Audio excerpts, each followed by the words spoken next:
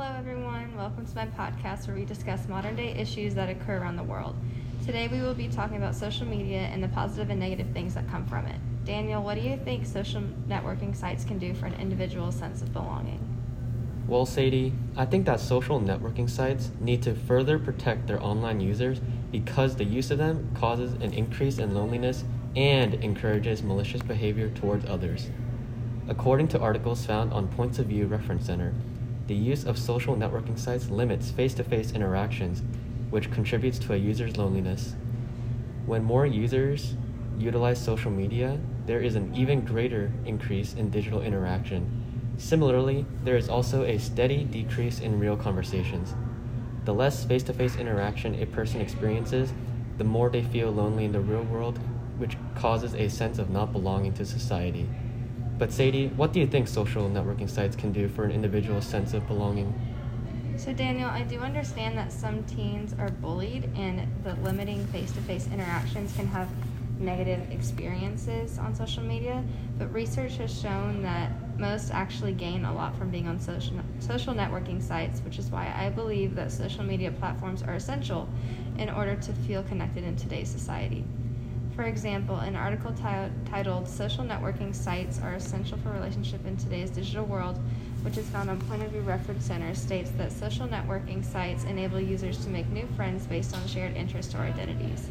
This fact suggests that social networking has positive effects on teens using them. They allow people to find new friends and feel accepted in places where they might not have been previously. The sense of community found in social media is huge for teens who have never felt a connection like that anywhere else. This allows teens to experience a sense of community and feel less like an outsider. Not everyone feels accepted or safe in their environment, and for some, social media like Snapchat, Instagram, or Twitter can be a safe space for them to be genuine and relate to others.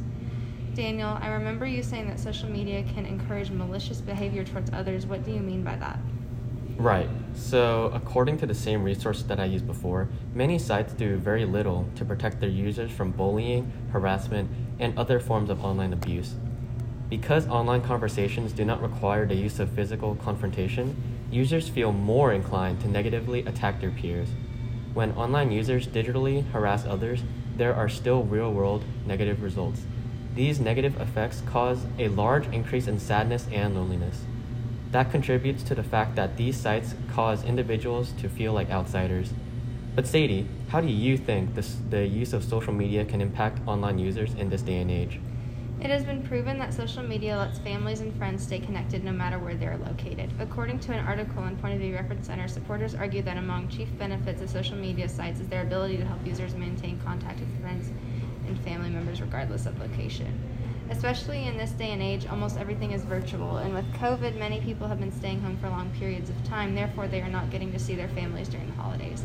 For this reason, there are platforms like Zoom and Skype that allow families to keep in touch when we need it the most. This supports my argument on the positive aspects of social media. It has many advantages, including communication, and without it, people would feel lonely and isolated and increase the feeling of being disjointed. Social media can fight that and permit disconnected families and friends to keep in touch. You provide very good points, such as how social media can allow users to feel connected with others, and others likewise argue the same ideas. But you can't leave out those who are not so fortunate when it comes to connecting with people. What about those who have been victims of online bullying? Users who are victims of online bullying find it much more difficult to interact with people over the internet.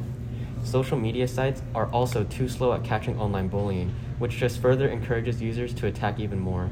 This, as a result, means that social media makes users feel like complete outsiders to the rest of the online community. To wrap up my own thoughts, the use of social networking sites cause an increased amount of lonely people, and the number will continue to grow. With slow and weak detection of online harassment, the number of individuals who feel disconnected with the rest of society will heavily increase. Daniel, I also think you bring up some good points. Although many might argue that social media has more cons than pros, this aspect of connectivity and communication alone outweigh the cons. Some people do have upsetting interactions and are bullied, but they will eventually find someone or something online that would allow them to feel accepted. Without social media, many people will lose a strong sense of community and connectivity that is hard to find in other places these days. Because of this, I strongly believe that social media is crucial to the well-being of society. Thank you for taking the time to talk with me about this important topic. I gained a lot of knowledge about social media. I also learned a lot from this conversation. Thank you so much for having me along on your podcast. I had a lot of fun. That's all for today. We will see you next time.